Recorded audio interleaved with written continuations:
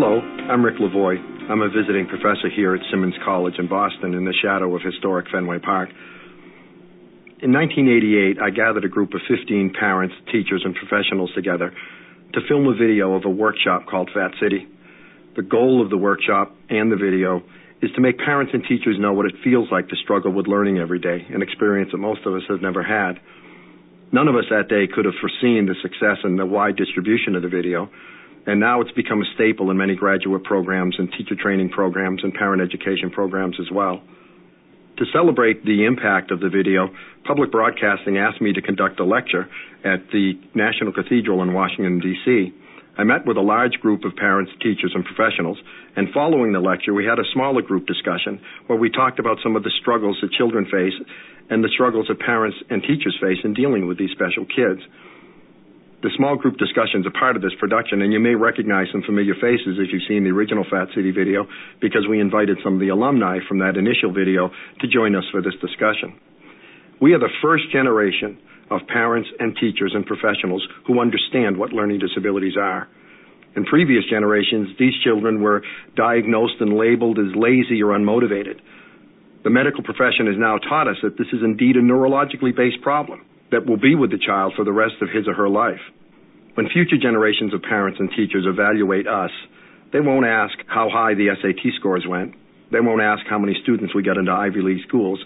Rather, they'll say, what did you do with this information about learning disabilities? How did you help these kids who struggle? These kids who I refer to as Saturday kids. Those kids who live from Saturday to Saturday, knowing that the weekdays in between are filled with frustration, anxiety, and tension in the classroom.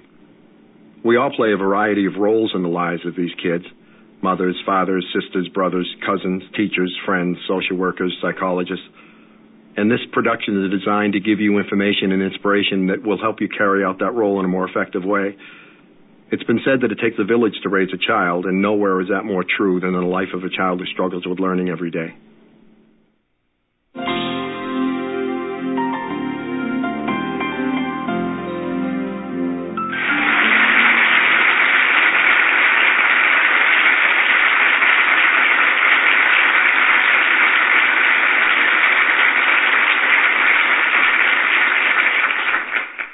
Thank you. I'm delighted to be here this morning, and today is going to be a special day for all of us. Today we're here to celebrate and reflect on the success of a video called Fat City and the workshop that gave birth to that video. Many of you have seen the video, and we're going to talk about its exposure and distribution fairly soon, but few of you know the history of it because the workshop actually began about 10 years before the video was produced. And it's sort of an interesting story in terms of how it came about. I was a teacher at a small school in central Massachusetts, a residential school for kids with learning problems, and it was my first year teaching. And one of my responsibilities was that I had a boy named Craig in my class. Craig was about 12 years old, bright kid, athletic kid, tough little guy, had tremendous learning and language problems. And my job was I had 40 minutes a day to teach this kid how to read, write, and spell. And he was a wonderful kid. We had a terrific relationship. And one day at the end of class, I gave him a piece of composition paper. And I said, Craig, take this piece of paper home, back to the dormitory where he lived, and I want you to write a composition for me about your dog. I know you've got a dog at home that you love. I want you to write a composition about your dog. So he dutifully took the paper back to his dormitory room, wrote a composition, brought it in, gave it to me the next day. I put it in my briefcase, closed up the briefcase, taught classes for the day, went home, had a little dinner, and then popped open the briefcase to do my corrections for class for the next day. I took out Craig's composition, and I took out a red pen. I don't own a red pen anymore, but I had a lot of red pens then. And I started making corrections, and nothing got past me. Every spelling error, every punctuation error, every error he made, I caught. By the time I got done, it was a sea of red. There was more red in the paper than there was blue. Put the paper back in my briefcase, went to bed, got up the next morning, headed off to my second period class where I had Craig. I walked into the classroom at the beginning of the class, and Craig was actually waiting there for me. Now, this was very unusual. He was often late, sometimes on time, but he was never, ever early for anything. And he was actually sitting in the class waiting for me. And I walked in, and he stood up, and he came over to me, and I said, you're here on time. This is great, Craig. We'll get started. And he said, yeah, Mr. Lavoie, I wanted to know, did you get a chance to read my composition? Did you read my composition last night? I said, yeah, it was terrific, Craig. I really enjoyed it. I said, you had good margins and, name, date, and day was on the paper. You used a lot of vocabulary words that we had talked about. You did a nice job, Craig, but now we've got to talk about the mistakes you've made. And I sat next to him, and I opened up the briefcase and took the paper out and put it between us, and now he's seeing it for the first time since I got my hands on it. And we started going over the corrections line by line. And I said, here, Craig, you spelled dog with a 7. There's no 7 in dog. He was one of those kind of kids. And we got about halfway through the corrections, and I turned to say something to him, and I looked, and there was a tear running down the side of his nose. Now, again, Craig was a tough little guy. I'd seen him in trouble. I'd seen him get injured in sports. I'd never seen him cry. And so I had the wisdom to put the pen down, and I turned to him, and I said, Craig, what's the matter? What's the problem? And he said, Mr. Lavoie, I know you're doing your job. I know it's your job to correct these mistakes, and I know those are real mistakes in this paper. But the night before last, after study hall, all the kids went up to the gym to play basketball, and I stayed in for an extra 20 minutes just to proofread this. I thought it was perfect. I couldn't wait to give it to you, and I couldn't wait to get it back from you today. And it just blows me away. It's just so disappointing to see all the mistakes that I missed. And I turned to Craig, and I put my hands on his shoulder, and I looked into his eyes and said the dumbest thing I've ever said to a kid with a learning disability, and I've never said it since. I said, Craig, I know how you feel. And he stood up and he pointed at me and he said, the devil you do. Don't you dare tell me you know what this feels like. Tell me you'll help me. Tell me you feel badly for me. But don't you dare tell me you know what this feels like, because you don't have idea one what this feels like. And he stormed out of the classroom. And as Craig left the class, 2 great insights came to me that really did change my life and my career. 2 great insights. One is this. I will never know what it's like to have a learning disability. I worked with these kids for 30 years. Residential schools, wake them up in the morning, put them to bed at night. I've spent my entire adult life among these kids, and to this day, I have no idea what it must be like to be unable to read, unable to spell, unable to deal with language in a world that insists that you be able to deal with language. I have no idea what that must be like. I have no idea what it must be like to be a 14-year-old boy, as a mother told me one time, and he's standing at the edge of the Grand Canyon, looking at the Grand Canyon with his mother, and he turns to his mother and says, what a magnificent panorama this is. Then he goes to the souvenir stand and buys a postcard for his favorite uncle and writes on the postcard, it was good. Because his verbal vocabulary contains words like magnificent and panorama, but his written vocabulary is limited to words like it was good. I have no idea what that must feel like. None. And the second insight that came to me is about my colleagues and friends in education. If you're a teacher watching this video or in the audience, if you're a teacher, I can fairly safely tell you 2 things about yourself. One is, you did pretty well in school. You might not have burned the place down, but you got to have a bachelor's degree to be a teacher. Most of us have advanced degrees. So if you're a teacher, you did pretty well in school. And secondly, you liked going to school. If you didn't like going to school, you picked a really lousy profession, lady, because you picked the only one that put you back here. So the reality is that those of us who teach did well in school and enjoyed going to school. So who's the kid we can best relate to? Who's the kid we can best understand? Who's the kid whose company we enjoy? The president of the senior class, the head of the debating club, the head of the drama club, the kid who is like us. And who's the kid we can least understand? The kid who needs us the most. What I came to realize is that if you sit on this side of the desk as a teacher, you didn't have a lot of trouble sitting on that side of the desk. And it got me thinking about, what if I put together a workshop that made teachers feel like, teachers and parents, for the first time in their lives, feel what it's like to fail in school. To feel that frustration, anxiety, and tension that our kids experience every day. And so I put together this workshop called Fat City. And FAT stands for frustration, anxiety, and tension. I wish it was different. I gained quite a bit of weight in the last several years. And about 2 years ago, I've lost most of it now, but about 2 years ago, I was at an elementary school and walking down the hallway, and this little boy came up to me and he said, "Oh, Fat City." And I said, "You've seen the video?" And he said, "What video is that?" And I said, "Okay." It's now one of the largest selling videos in the history of educational video. I was really thrilled to go to a university recently, and the students in the Learning Disabilities Department, in the Special Education Department, had done a timeline of the history of special education. And on the timeline was marked 1989, the year the Fat City video was distributed, which meant a great deal to me. But it has played an important role in the field. It's been shown at the White House several times. Barbara Bush used to show it to literacy volunteers at the White House. So those of us who got together that day had really no idea at all the impact that it would have. What PBS has asked me to do is to talk about how the video came to be and the impact that it's had and why it resonates. After I had done the workshop for about 15 years, I was doing it one morning in Connecticut, and a gentleman named Bud Schiff approached me, and he said, we need to make a video out of this. This needs to be a video. Everyone needs to see this. And unfortunately, I didn't realize what a serious and devoted person he was, and I didn't think it was a real good idea. I didn't think it would translate to film, and that wonderful gentleman followed me around for about a year before he could finally convince me to make a video of it. My son said to me one time, in your life, Dad, opportunity doesn't knock on the door, it has to kick the door in before you answer it. The impact that it's had tremendous impact on institutions. It's being shown at universities. It's used in undergraduate training, parent training. So it's had an impact on institutions. But the thing that means the most to me, and for those of us who put it together, the thing that means the most to me is the impact that it's had on individuals. I was in my office one day, and I received a phone call from an attorney of some note in New York City. And he asked if I was the person who had done the Fat City video, and I told him that I had. And he said, when I was a boy growing up, I had pretty severe learning disabilities.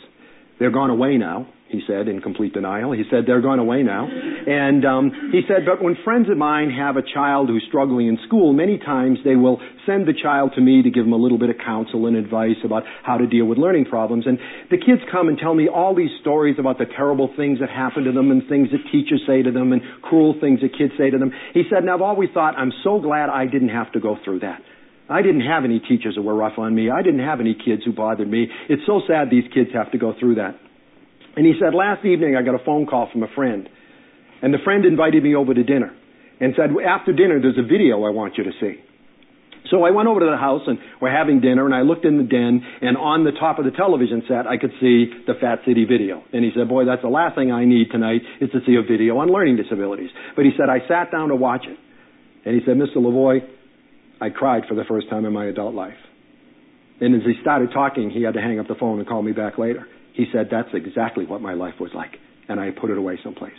I'd forgotten about all those painful memories. Because that is precisely what school was like for me. A father told me one time that he was having great difficulty with his son in high school. The son was having a great deal of difficulty in school, and the father just didn't get it. And the father was saying he wasn't motivated, he wasn't working hard enough.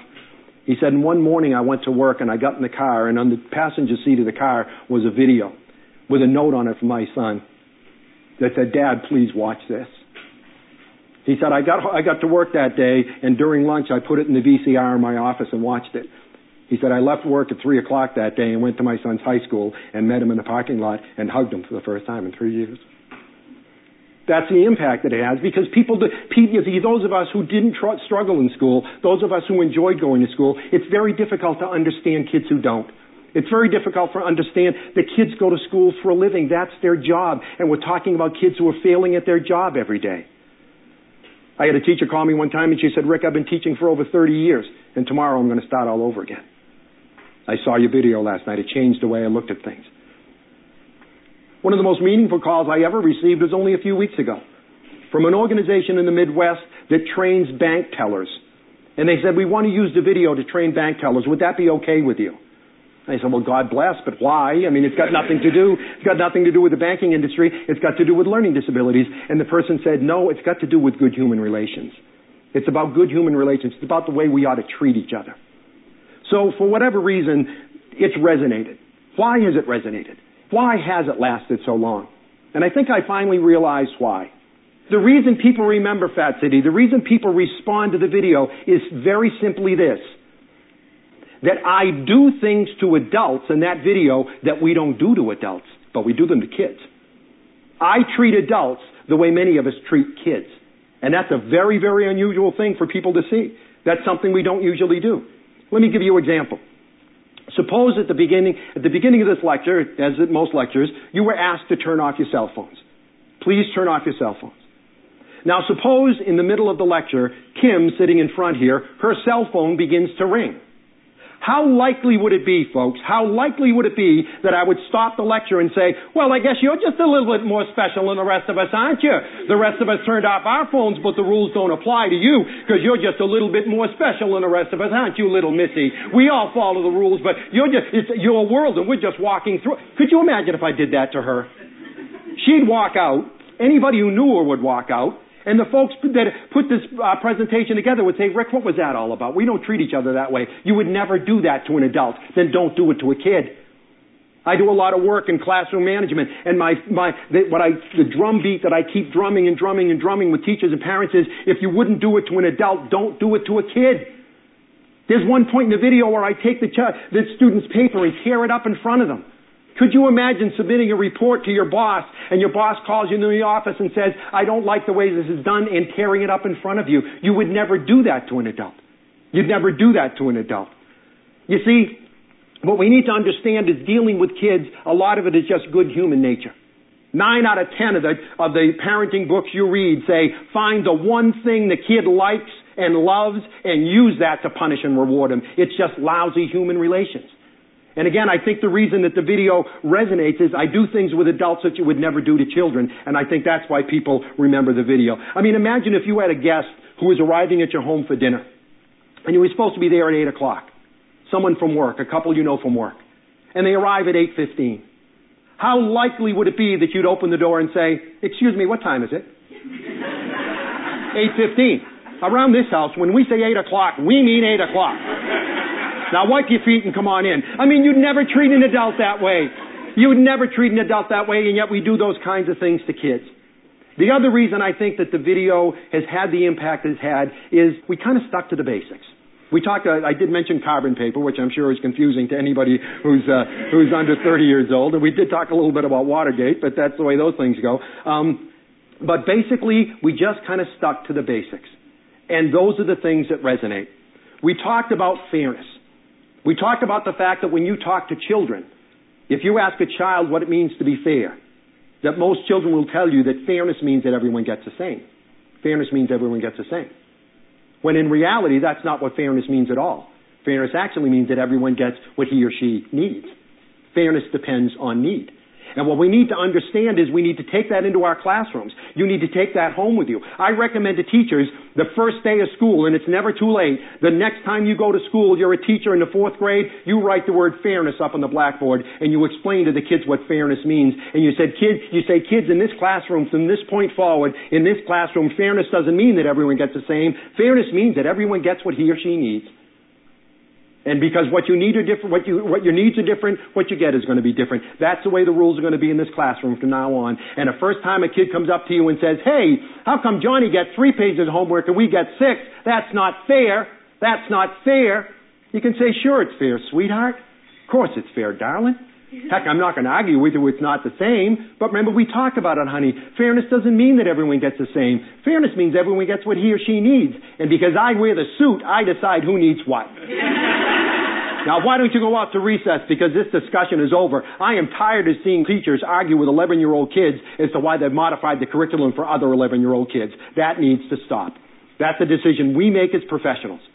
But you've also got to do it at home, as moms and dads. You can't, so many moms and dads, how do I balance the scales? Our special needs child needs a special tutor. We spend extra time, energy, and resources on him. How do I make it up to the other kids? You don't, and you don't even try. And the more you try to make it up to the other kids, the deeper you're going to dig that hole. As long as you can look in the eyes of the other kids and say, honey, if it was you, I'd be doing the same thing. If it was you, I'd be doing the same thing. When I talk to parents and teach about fairness, many times they'll say, but kids don't understand the concept of fairness. They already do. They know that dad gets 2 pork chops and they get 1. It's always been that way. You've got 3 kids at home. One's got a stomach virus. He's upstairs in bed. You bring dinner up to bed to him. You don't find the other 2 kids sitting in their beds waiting for dinner in bed. Kids can understand at any given point in time that one kid's needs are greater than another's.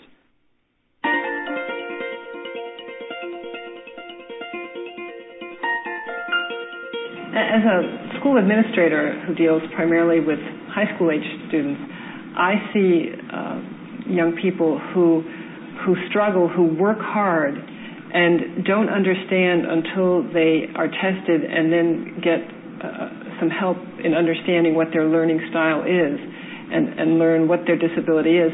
The relief in knowing that it's not that they're not smart, it's not that they're stupid, it's that there's something that's really hard for them and there's a reason, and that there are strategies that specialists can help them with. It's a relief, and it makes such a difference to them they can then go back to the work and employ the strategies and be successful in a way that they never were before so many times, and that's so rewarding to see. We've shared our video with a lot of people. We have multiple copies, and we wouldn't allow our daughter to go to college unless the video went with her. As a student with a learning disability, you need to understand why you've gone through this testing, what has come out of the testing, and then from there you can take it and learn the strategies to cope through not just school but through life. Because I still to this day use the same strategies I used in 8th grade. Maybe it's not for biology or for math, but it's for, accounting or whatever I may have to do at work or at home.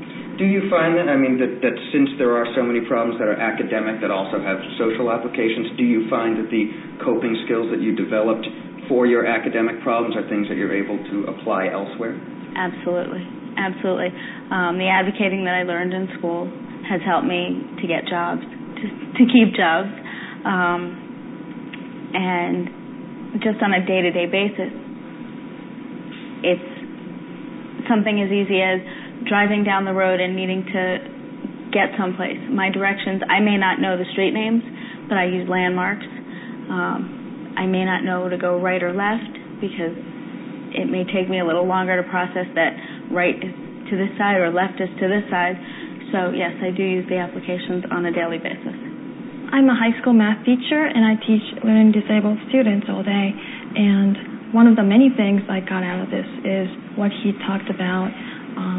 I know how you feel as a teacher to the student, and the reality is I sometimes feel that I know what they feel, but in reality I probably don't know what they're actually going through, and that is a very good reminder for me to know that.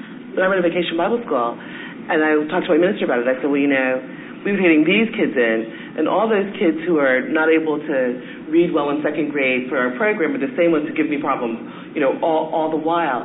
I took it before kind of Fat City is, the kids are just bad.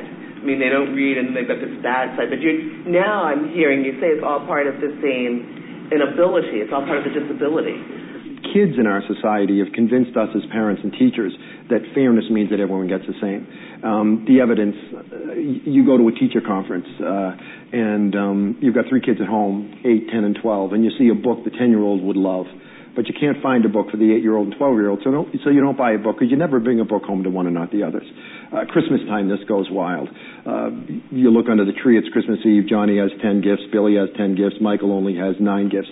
So you jump in the car, you go to Walmart, you buy a can of spray deodorant or a pineapple or something, wrap it in Christmas paper, put it on the tree, because it all needs to be the same. And what we need to do is convince parents and teachers, give them permission to treat them differently. When I consult with schools and I'll say, this child needs more time to be tested, this child needs more time to study, this child needs a modified test, many times the teacher will say, I can't do that. And I'll say, why not? There's a lot of answers I'll accept. I'll accept because I don't know how. I'll accept because I don't get paid enough. I'll accept because I don't believe in inclusion. I'll accept because I don't like the kid. I'll go to the mat with a teacher on any one of those answers. The one answer I won't accept is the one I get most often, which is, I can't do that for him because it's not fair to the others. It has nothing to do with the others. It has absolutely nothing to do with the others. That's what he needs, and it's the teacher and parent's responsibility to meet that need. I'm a father of 2 students, an 11th grade girl and a 6th grade boy. I'm not a teacher, so I reacted to what Rick was talking about this morning as a parent rather than as an educator. I think that you get into a certain sort of almost mode of talking sometimes to children in a way that's quite different from the way you would talk to adults.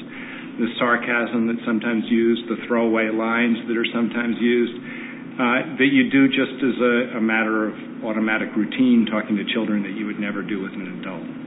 At any given point in time, any kid would prefer to be viewed as a bad kid than a dumb kid. If you put a kid in a position of choosing between looking bad and looking dumb, he will choose to look bad. So you're the basketball coach. It's the end of practice. You've got 10 minutes left. Your team is sitting up in the bleachers, and you say, gee, we got 10 minutes left. Kevin and Michael, come on down and demonstrate that passing drill that we learned yesterday. And as Kevin comes off the stands, he slaps some other kid in the back of the head. You need to recognize, why did he do that? Why did he hit the other kid? Because he couldn't do the drill. And as he's coming off the stands, he's thinking, I don't remember how to do that drill. I'm going to look dumb in front of the coach. I'm going to look dumb in front of the other kids. But if I hit this kid, the coach will throw me out of practice. And everybody will think I'm bad, but nobody will think I'm dumb. And I'd rather have people think I'm bad than dumb. So many times when a kid acts bad in class, it's because, to his perception, he's been put in a position of choosing between looking bad and looking dumb. And I'm here to tell you, the overwhelming majority of times, they will choose to look bad rather than look dumb.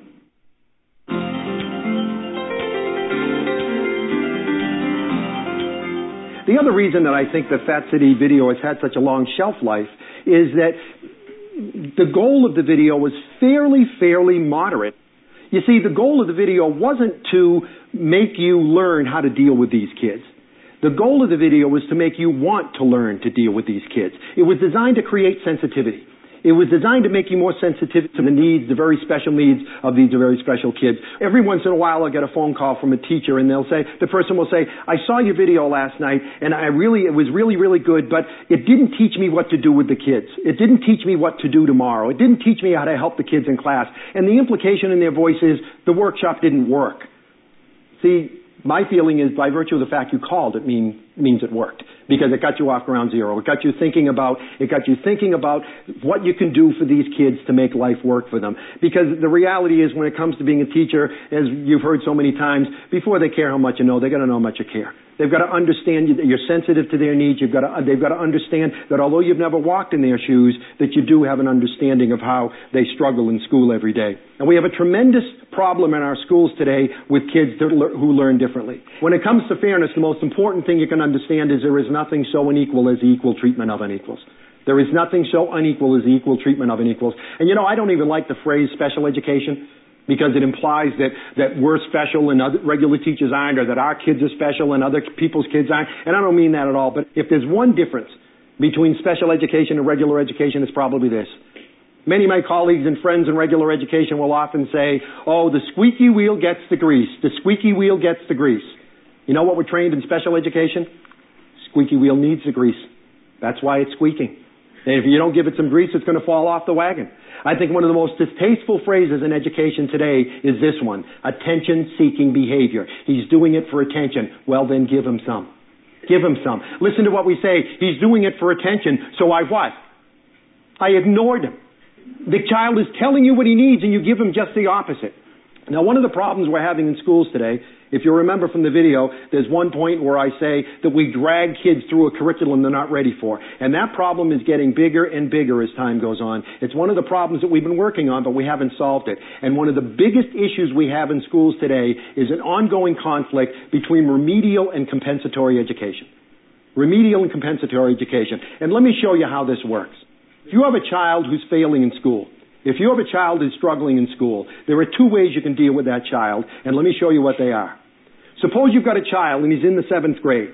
He's in grade 7, but he's functioning at the 3rd grade level. There's a gap there. There's a gap there, and you want to close that gap. Well, there's two ways you can do it. One is called remedial education.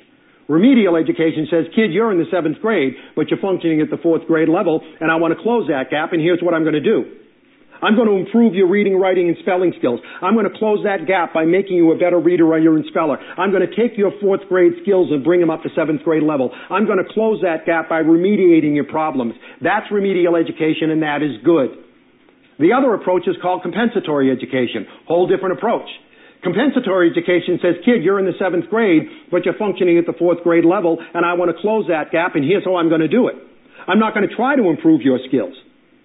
I'm going to take the curriculum and bring it down to you.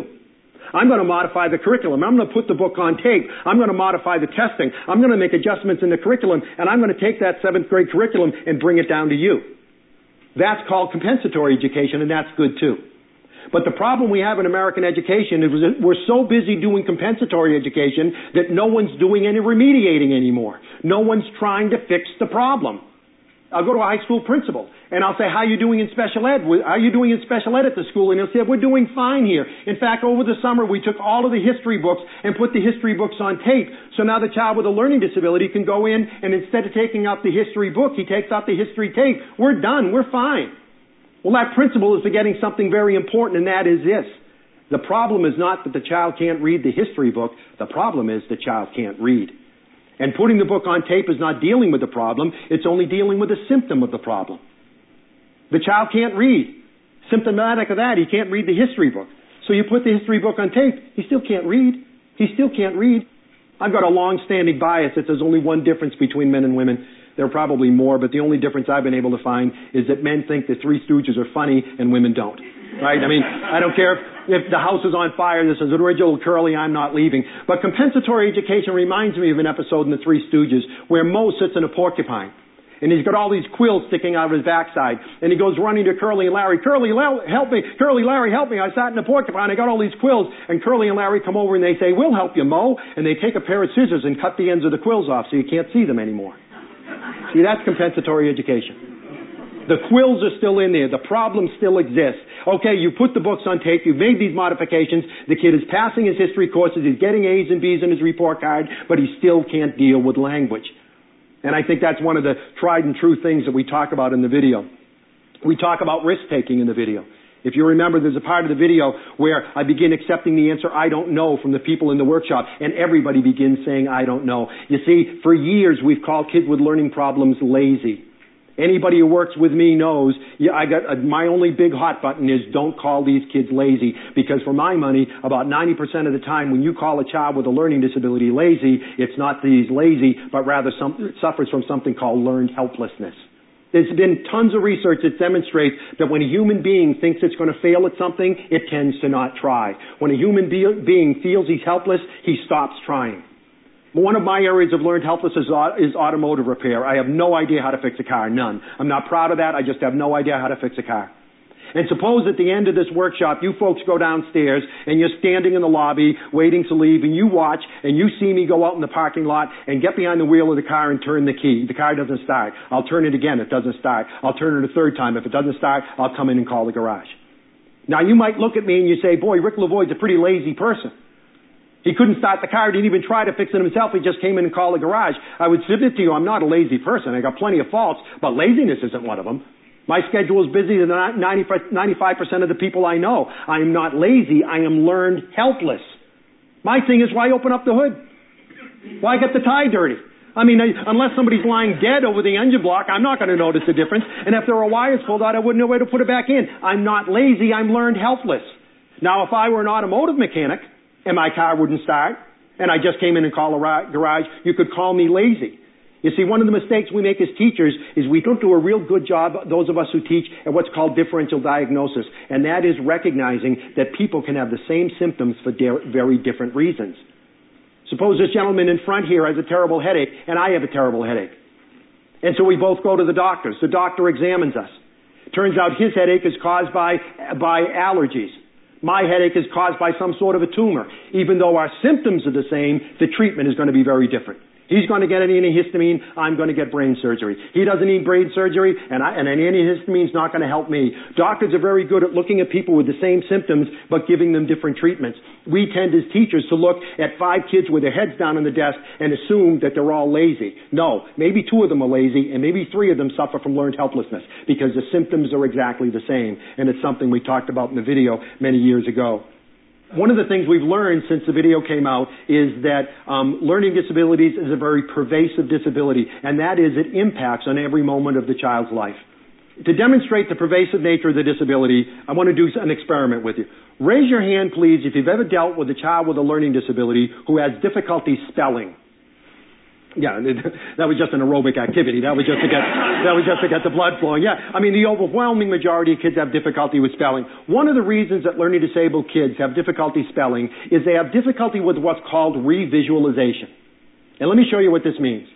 If I were to ask Kim, sitting in front here, if I were to ask Kim to spell the word America for me, she would revisualize the word America in her mind. She would picture the word America in her mind, and she would call off the letters. Either that or she would call off the letters, and as she called them off, they'd flash up on a screen in front of her. She uses a skill of revisualization in order to spell. That's why sometimes you might get a flyer from the supermarket, and you open it up, and it says, cantaloupes 59 cents. And you point at it, and you say, hey, that's not how you spell cantaloupe. And somebody says, well, how do you spell it? You say, well, I don't know, but that's wrong. So even though you don't know how to spell it, you know that's wrong. That's because you can revisualize in your mind's eye what the word cantaloupe should look like, and that doesn't look like what you know it should look like. We use the skill of revisualization in order to spell. Many kids with learning problems can't revisualize, therefore they can't spell. Okay, the research is very clear on that. But do you understand that the child who can't spell because he can't revisualize will also have a great deal of difficulty keeping his room clean at home? For the same reason? Because you see, Kim not only uses a skill of revisualization when she spells, she also uses it when she cleans a room. I'll give you an example. Kim has a big holiday dinner, has all of her family back to her home for dinner. At the end of the meal, they all leave, and she goes into the kitchen to clean the kitchen. It's a pit. Dirty dishes, pots, and pans all over the place. It's a mess. You know how she cleans it? She revisualizes what it looks like clean. She makes a mental picture of what the kitchen looked like clean and then does things to it until it matches that picture. That's how you wash a car on a Saturday morning. You look at the dirty car, picture it clean, make a mental picture of what it looks like clean, and then do things to the car till it matches that picture.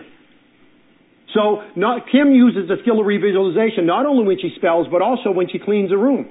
Do you think for a moment that the child who can't spell because he can't revisualize suddenly develops a skill of revisualization when he goes home? Of course not. So on Saturday morning, Dad throws him in the bedroom and says, don't come out till this room is clean. He walks into the dirty room. He can't picture what it looks like clean, so he's got no idea where to begin. So he picks up a magazine. He says, whoa, Hulk and the Ultimate Warrior. I haven't seen this yet. And he sits down and starts going through the magazine, and Dad comes in and goes nuts. It's World War III because he's not cleaning the room. He can't do it. He can't do it. Because he can't picture what the room is going to look like when he's done. He's got no idea what process to follow in order to meet that product. Asking a child who can't revisualize to clean his own room is exactly like doing this. Suppose I ran down the store and bought a 400-piece jigsaw puzzle and gave it to these 7 or 8 folks in the front row. And I gave them the jigsaw puzzle and I said, here's a 400-piece jigsaw puzzle. Please put this together. You've got 5 hours to do it. Could they do that? 7 bright adults, 5 hours, 400-piece puzzle? Sure, they could do that. But suppose I did this. Suppose I opened up the box, threw the box top away, put the pieces in the bag, shook up the bag and gave them the bag and said, here, put this together. You got 5 hours. Could they do that in 5 hours? 5 days? 5 months? Probably not. You know, they'd say, well, where's the picture? What's it going to look like when it's done? Well, I threw it away. Because they've got no idea what the end product's going to look like. They've got no idea what process to go through to get to that end product. Asking a child with a learning problem who can't revisualize to clean his own room on a Saturday morning is just like asking these 7 people to put together a jigsaw puzzle without knowing what it's going to look like at the end. So I go around the country and I tell people, you know, what you got to do, Mom and Dad, is you got to get up at 7 in the morning and clean the rooms for the kids, right? Right? Wrong, wrong, wrong. I am a huge believer in independence for these kids. I think one of the wisest things ever said about teaching and raising kids was said several hundred years before Christ.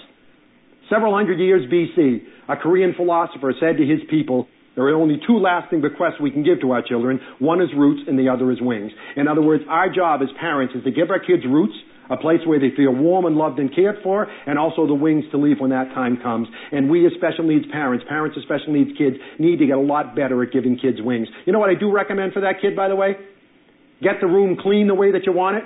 Take a camera and take a picture from the room at all angles and put those pictures up on the bulletin board. Now he doesn't have to revisualize. Now you say, this is what I want your room to look like. This is what your room's got to look like, Doug, before you go out. It's got to look like this. Now he doesn't need to revisualize. Now he just looks at the picture and says, well, in this picture, there are no books on the table. There are no books on the table over there. I better put those away. And in this picture, there are no clothes in the bed, and there are clothes on the bed. I better put those away. I am not here to say we need to do everything for these kids. Quite the contrary. But we do need to understand this is an extraordinarily pervasive disability. Extraordinarily pervasive disability that impacts on pretty much everything the kids do.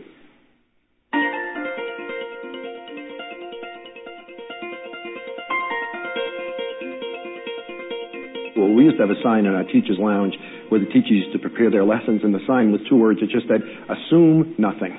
Because for a reason we're not really sure, many kids with learning problems have tremendous holes in their background information. I remember a teacher telling me a story one time that she was babysitting for a very bright 13-year-old boy, 12 or 13-year-old boy.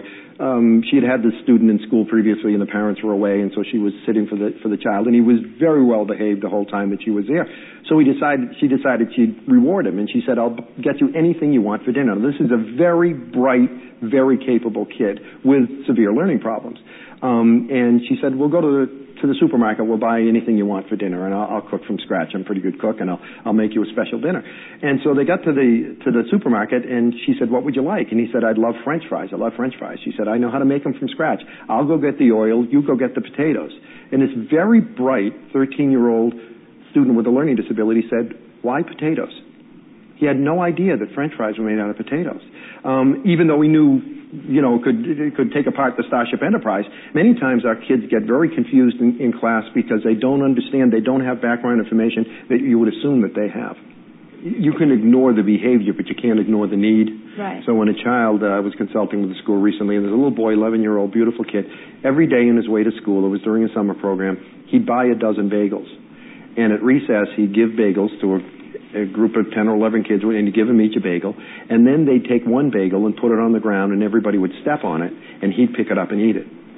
And the teacher said, "Well, he's doing it for attention." Well, then give him some. This kid is so desperate for attention, he's willing to humiliate himself at his own expense every day. Somebody's got to get this kid some attention yesterday. He's doing it for attention, well, then give him some. How often do kids tell us what they need? He's telling them, "I need attention." So much so, he's willing to take negative attention. So give that kid some attention and give it to him yesterday.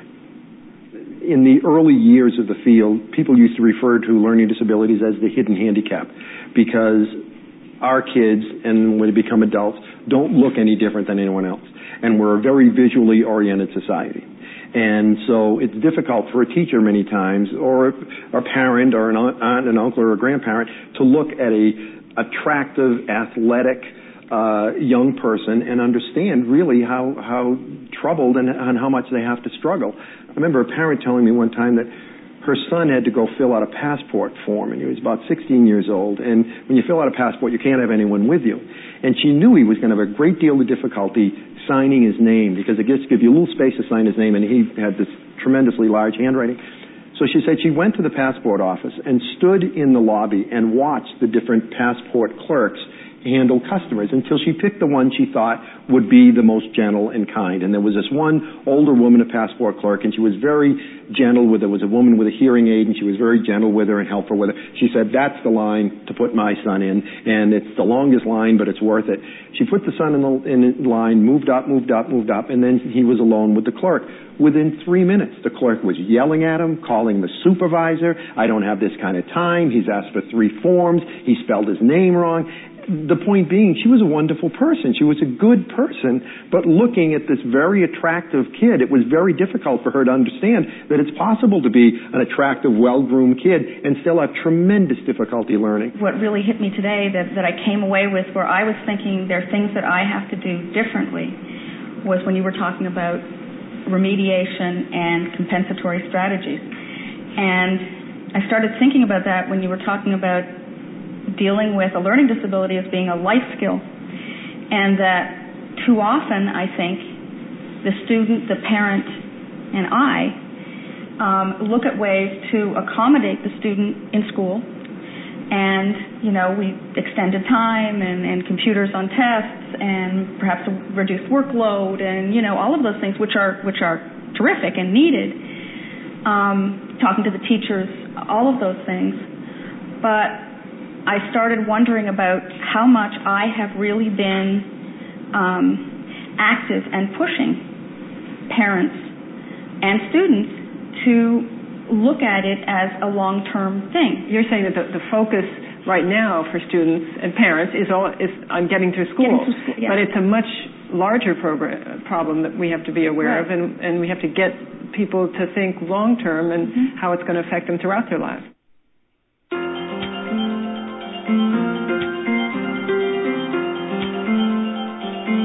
Another thing that we've learned in the intervening years since the Fat City video is we now recognize that learning disabilities is a chronic condition. We used to think it was a condition of childhood. Now we recognize that, no, indeed, there are estimated millions of adults in the United States who have learning disabilities, who always had learning disabilities. There's a lot more attention on adolescents now. I was speaking at a high school just 2 weeks ago and found a great deal of frustration with hearing so many high school teachers who still say this to kids. I can't give you special help in high school because you're not going to get special help in college. The reality is they will. Every major college and university in the United States now has programs for kids who struggle with learning. And so college, we now recognize that this is a lifelong condition, and we're focusing particularly on adolescents. And there's so much work out now on the learning disabled adolescent, the adolescent with a learning disability. And I'll tell you, adolescence is absolutely the worst time in the lives for these kids. If you've got a child who's an adolescent with a learning problem, the good news is it's going to get better, because adolescence is the most difficult time in the lifespan for these kids for 3 reasons. One is, and if you think about this, you realize it's true, adolescence, the high school years, are the only years in your life where you're expected to do everything well. Math, science, history, social studies, you're expected to do all things well. When you become an adult, you just have to do one thing well. You're not going to ask your doctor any history questions before she examines you. You're not going to ask your real estate broker any math questions before she helps you sell a house. The reality is, in the real world, you only need to do one thing well. In the world of adolescence, you need to do all things well. We celebrate the generalists in adolescence. And one thing we know about kids with learning disabilities is that the way they're neurologically screwed together, they tend to be specialists, not generalists. And so the great irony is that the adult world is kinder to the person with learning problems than the world of high school is, because the adult world allows you can have the white picket fence and 2.3 kids, and you can have a great life if you can do one thing well. Only in high school are you expected to do all things well. So that's strike one against the child with a learning problem in high school. Strike two is that, if you think about it, adolescence is the only time in the lifespan where being different is automatically bad. Think about it. Little kids love things that are different. Adults love things that are different. You take your 5-year-old to the mall and she sees somebody dressed in a clown outfit. Oh, Daddy, let's go see that. Little kids love things that are different. Adults love things that are different. You go to a cocktail party, you see somebody dressed in a dashiki or a turban or some sort of an outfit that people don't normally wear in your community. You want to go talk to that person. That person's different. He's got different experiences than I have. It'd be interesting to talk to that person. Adults love things that are different. Little children love things that are different. But adolescents, you better fit right in the little box that the other adolescents have made for you. If you're too short, or you're too tall, or you're lousy at sports or too good at sports, or you're too good at school or lousy at school, if you don't fit in that little box, it's a terrible, terrible time. And the bottom line is, these kids are different. These kids struggle with learning. And the third reason why adolescence is so difficult is something called recognition of permanence. And this is what this means. This happened to all of us at adolescence. At 16, 17, or 18 years old one day, you looked in the mirror and you realized that's it. What you see in the mirror is just a little bit smaller version of what you're going to be for the rest of your life. You look in the mirror and you say, this is it. I'm 17 or 18. I'm not going to be a whole lot different the rest of my life than I am what I see in the mirror right now. And if the day you look in that mirror, you like yourself, you're president of your class and you're captain of the football team and dating a cheerleader, and you look in the mirror that day and you say, hey, I'm going to live with this guy for the next 60 years and I like him. He's okay. Recognition of permanence. I'm not going to mind being this person for the next 60 or 70 years. But what if you look in the mirror that day and you're failing in school and your teachers don't understand you and your parents are angry at you all the time and you don't have any friends, and you look in the mirror and you say, this is it? This is going to be it for the rest of my life? That recognition of permanence happens in adolescence, and that's why we need to make sure that we continue to build the self-esteem of our adolescents. When I ran a high school for adolescent kids, you never knew when each of those kids was going to stand in front of the mirror and recognize and have recognition of permanence. And I wanted every day to be a great day for that kid. So anytime any one of those kids looked in the mirror, they'd say, hey, I went to my prom, I'm on the soccer team, I've got a date for the prom, I'm okay. I can live with that guy for the next 60 years. He's okay. I can live with him.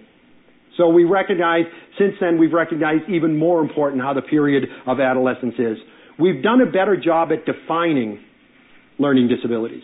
If you remember in the video, we used the definition of exclusion where we talked about what learning disabilities is not. What we recognize now is we've got a lot better definition of learning disabilities. It still isn't nailed down. We're still not absolutely sure. state laws make changes, but at least now in the definitions of learning disabilities, we talk about it being a permanent condition. We talk about it being a generic condition, that they're different. One child is different from another, that the child with a learning problem not only is different from the general population, but also different one from another. And we also recognize what we call concomitant disabilities, or a very unattractive term, comorbidity, that it is possible to have more than one disability. It's possible to have Down syndrome and a learning disability at the same time. It's possible to be blind and learning disabled at the same time. It's possible to be deaf and learning disabled at the same time. We used to say if you were learning disabled, you excluded all those other labels. What we're realizing now is there's a lot more overlap than we thought that there was before. And I think that's one of the big steps that we've made in the field so far since the production of the video. The most exciting research that's been done since the video was produced, however, was in the area of attention deficit disorder. We know so much about this disability. It's been estimated that about 90% of what we know about this disability we've learned since the year 2000. There's been an explosion of research in this field.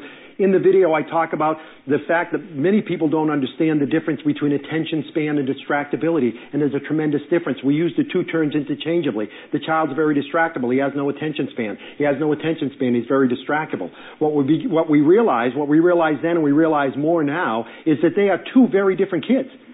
The child with no attention span is very different from the child who's distractible. The child with no attention span pays attention to nothing. The child who's distractible pays attention to everything. Big difference between those two kids. The distractible kid, it's sort of like looking at the world through a wide-angle lens. If I put a wide-angle lens in my camera and tried to get a picture of somebody here in the front row, no matter how much I tried to focus on that person, I'd get everybody else in the picture as well. That's the way it is for our kids.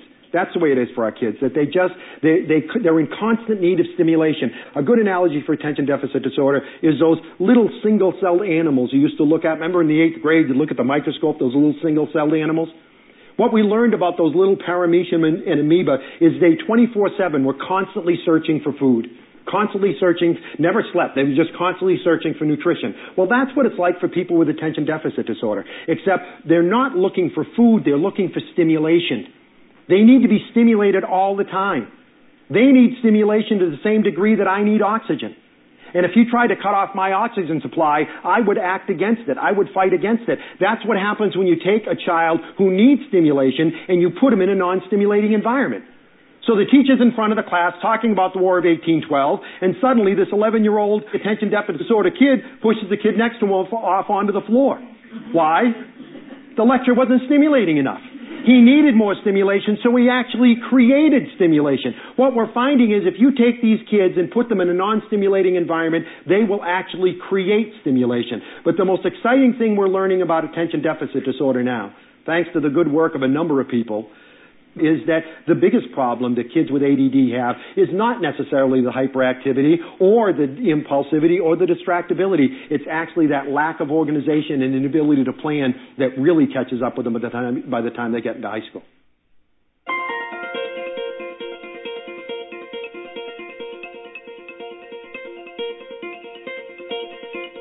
One of the things we're realizing now is the child who can't comprehend in this reading class also can't comprehend social skills. The child who can't follow sequences in math class also can't follow social sequences. And what we're finding very intriguing is this concept of social contracts. As you go through a day, by this time of the day, near the end of the day, you've probably been through 1,000 social contracts already. And what we're finding is our kids don't understand the social contracts. An example of a social contract is this. You go in to get coffee at your coffee place in the morning. You walk in, there are 4 people in line. You don't know them, you'll never meet them again, but you have a social contract with them. Your social contract is what? Get at the end of the line. It would be totally inappropriate to get in front of the line.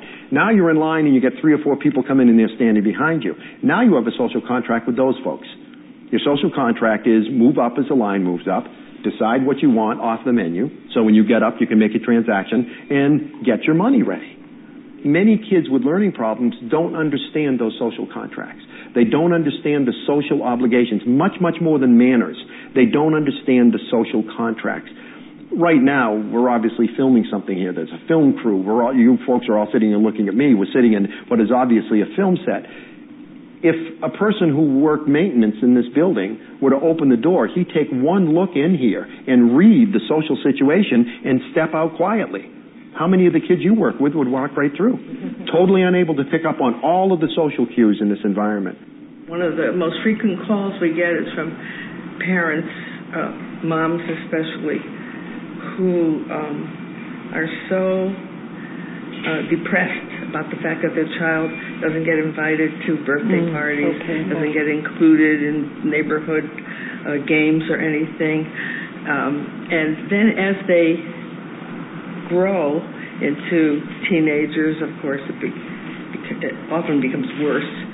And then as adults, they may have gotten the academic skills to be successful at work, but they fail at the water fountain. They very often just don't have the social skills that they need to work in a fast-paced environment. In my career, I've probably had 50 times that a parent has sat at my desk and just fallen apart and sobbed about their special needs child. And not once in those 50 times was the parent crying because the kid couldn't read or the kid couldn't write or the kid couldn't spell. Every time a parent is reduced to that kind of pain, it's about the social isolation and social rejection that kids suffer every day. And that absolutely applies to social situations. When you're in a cocktail conversation or you're at the family dinner and you're going about what your day is, I see with my brother a lot that by the time he sort of catches up with where we are, he's responding to something that we were talking about 5-10 minutes ago, not unlike somebody with a hearing disability where, you know, they sort of chime in when they figure out what they think you were talking about 5 minutes ago. It's very much a processing question, and it absolutely affects the social scenario. I just know one student in particular who struggles with this, and it's hard because the other students in the class don't understand it, and she takes too much time, she talks too much, she butts in, she tells stories that are inappropriate, and it's so hard. And there's some kids who are understanding and compassionate, but there are others who just make fun of her because they just don't understand that she doesn't get it, she doesn't pick up on those cues.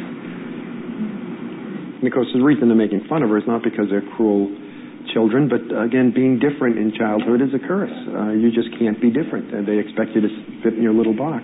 And also, as long as they can get everyone making fun of her, no one's making fun of them, so they feel pretty safe.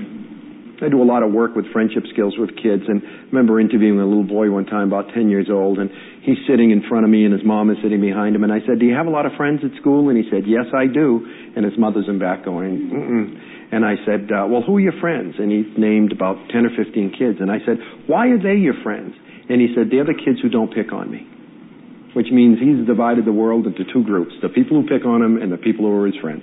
He really doesn't have any idea what a friendship is, doesn't have any idea about the give and take in a friendship. Just the kids who don't pick on him, they're his friends, which is a pretty sad place to be as a 10-year-old kid. Mel Levine, one of my heroes in the field, just tremendous researcher, he talked to me the other day, and he was doing an informal group of about 15 adolescents with learning problems, and he asked them the magic wand question. He said, if I gave you a magic wand and you could use that to get rid of your academic problems and you do better in school, or you could use the magic wand to get rid of your social problems and have more friends, what would you choose to do? Every single kid said he'd use the wand on the social skills. Yeah, it's tremendous impact on these kids' lives, and we're just now beginning to understand what an impact it has. And we're also beginning to understand what we can do about it. Another area that we receive a lot of study now is what's called performance inconsistency, and that is that they can do it on Wednesday, but they can't do it on Thursday. And the analogy is, it's as if within the mind of the child with a learning disability that there are 3 clocks, and the clocks are moving at different times and moving at different speeds, telling different times. So they're totally out of sync with their environment. They're confused. But the law of averages will tell you if you take 3 clocks and set them at different times and move them at different speeds, they'll come at a point in time where bingo, bingo, bingo, they're all telling the same time. And that's what happens with our kids, is they're out of sync, and all of a sudden the clocks get in sync and they have a week or a month, if you're lucky, of incredible forward progress, and then the clocks get out of sync again. My thing has always been that the acid test for those of us who teach and work with these kids is not what you do with the kids in the bad days. We're trained to deal with kids in the bad days. The real acid test is what do you do with the kids in the good days? Because what we do when a kid has a good day, we actually punish him for it. You know, I guess you can do when you put your mind to it, can't you? And instead of taking that good day and embracing it, we actually punish a child for it. When I work with a child who goes through a school system that doesn't understand them, and he says, Mr. Lavoie, sometimes I wake up in the morning, I know I'm going to have a good day, I tell him, don't go to school. They'll beat you over the head with that day for the rest of your academic career, because we say, well, you did it April 15th, 2003. Why can't you do it today? We need to understand that as frustrating as it is for us as parents and teachers that the kid can do it Wednesday but can't do it Thursday. Imagine how frustrating it is for the child. In talking about the is versus has, understanding that not the child is a problem, it has a problem, there's an interesting area of study that's going on now related to one of the things we talked in the video so long ago, and that is the associative versus cognitive. And what we're learning now is that there are a thing with our kids that will really demystify the way we handle many of our kids and some of the problems that they have. And it's called kinetic melodies. And what we find is that neurologically, if there's something you do over and over and over again, for instance, signing your name, you could close your eyes and sign your name and your signature looks exactly like it does if your eyes were open. Brushing your teeth, taking a shower. You've done those things so many times that your neurological system has developed a set of kinetic melodies for them. So you don't even need to think about it. You just automatically, when you take a shower this evening, you'll wash your body parts in the same order, the same way. You hold the soap in the same hand. When you brush your teeth, you hold the toothpaste in the same hand, the brush in the same hand. You develop kinetic melodies.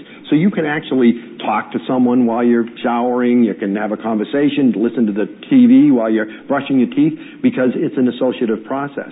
What we're finding is for many of our kids, they don't develop those kinetic melodies. So when they brush their teeth, it's like they've never done it before.